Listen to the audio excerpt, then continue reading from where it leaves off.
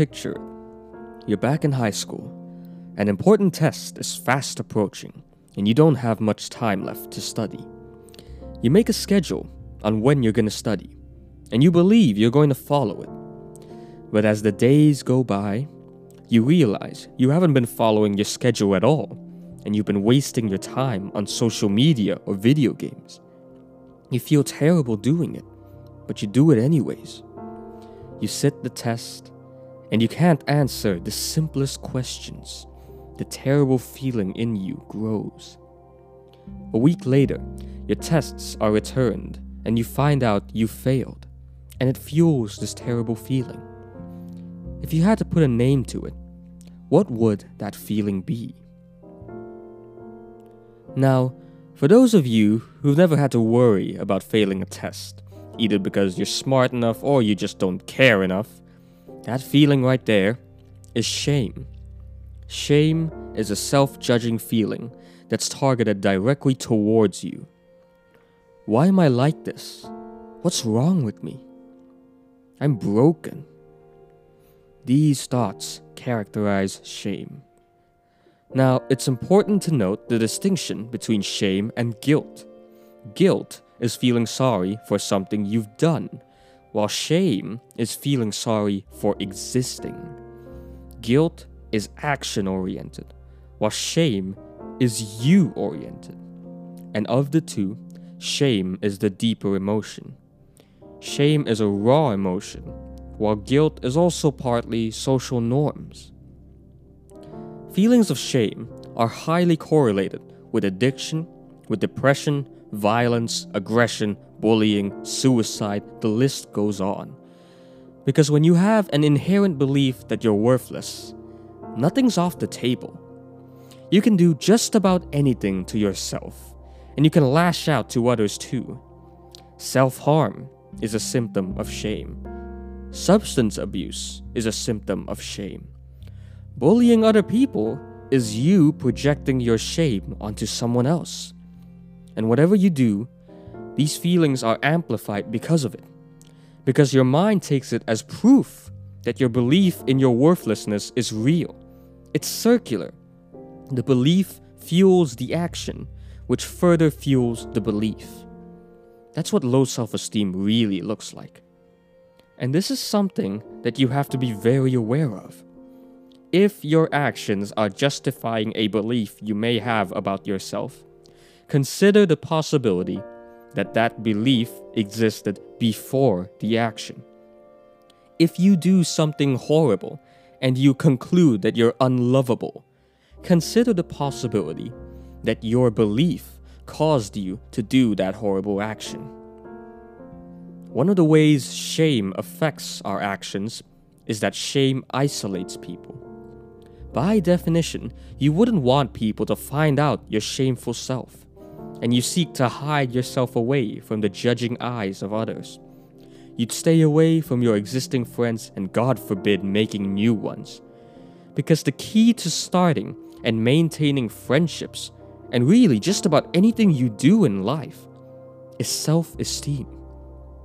Things have to be worth the effort. You have to be worth the effort. And there are many reasons why you'd end up this way. Maybe you really did do something terrible to someone else. Or maybe you've been taught that unknowingly at some point in life, either by your caretakers or the people around you. What then is to be done about shame? Now, whenever we feel ashamed, there's a few things we have to examine within ourselves. The first thing you have to do is to re-examine your ideal self. You have to know what it is that you want yourself to be. The existence of our ideal shames us. It's supposed to shame us to action, and sometimes it does that, but sometimes it goes too far.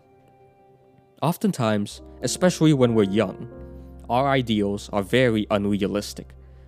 Perfection is something that we dream of, something that we strive for, and that's a necessary thing to have. But the moment this image of perfection affects your life in a negative way, that's grounds for a re-examination of your ideal. This isn't about practicing self-love and saying that you're perfect just the way you are. It's about self-compassion and understanding that you and the people around you are flawed. The next thing you have to re-examine are your views on other people. How highly do you think of other people? It's really easy for us to think that other people have it much better than us, and that they're happier than we are, especially in a time of social media, where all they ever put up is their happiest front. But understand that everyone else is flawed in some way, and that deep down, we're all fighting our own demons. No one truly has it easy, and so you shouldn't feel bad about yourself when you're struggling. Self-compassion and compassion to others go hand in hand. These things are easier said than done. And before you can do these two things, you have to learn to be vulnerable.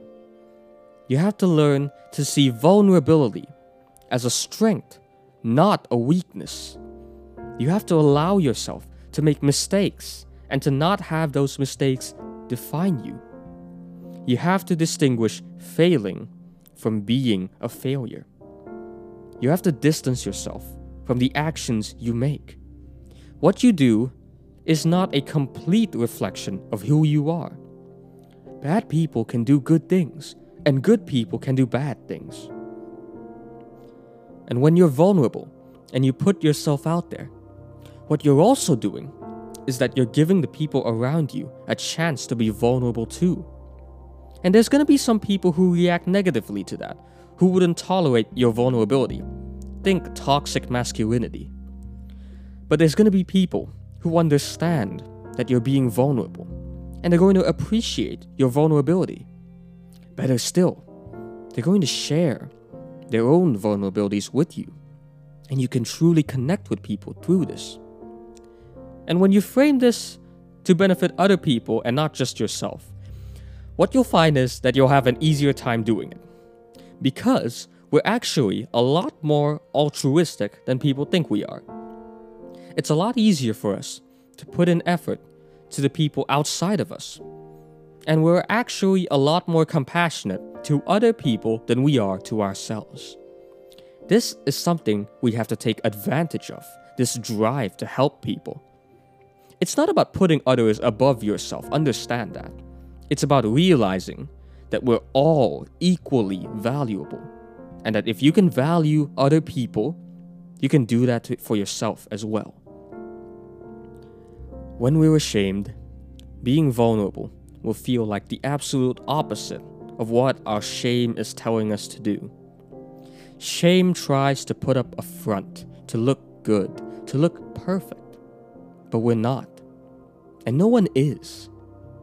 And the sooner we can practice self-compassion, this ability to accept our mistakes and failings, the sooner we can connect with other people.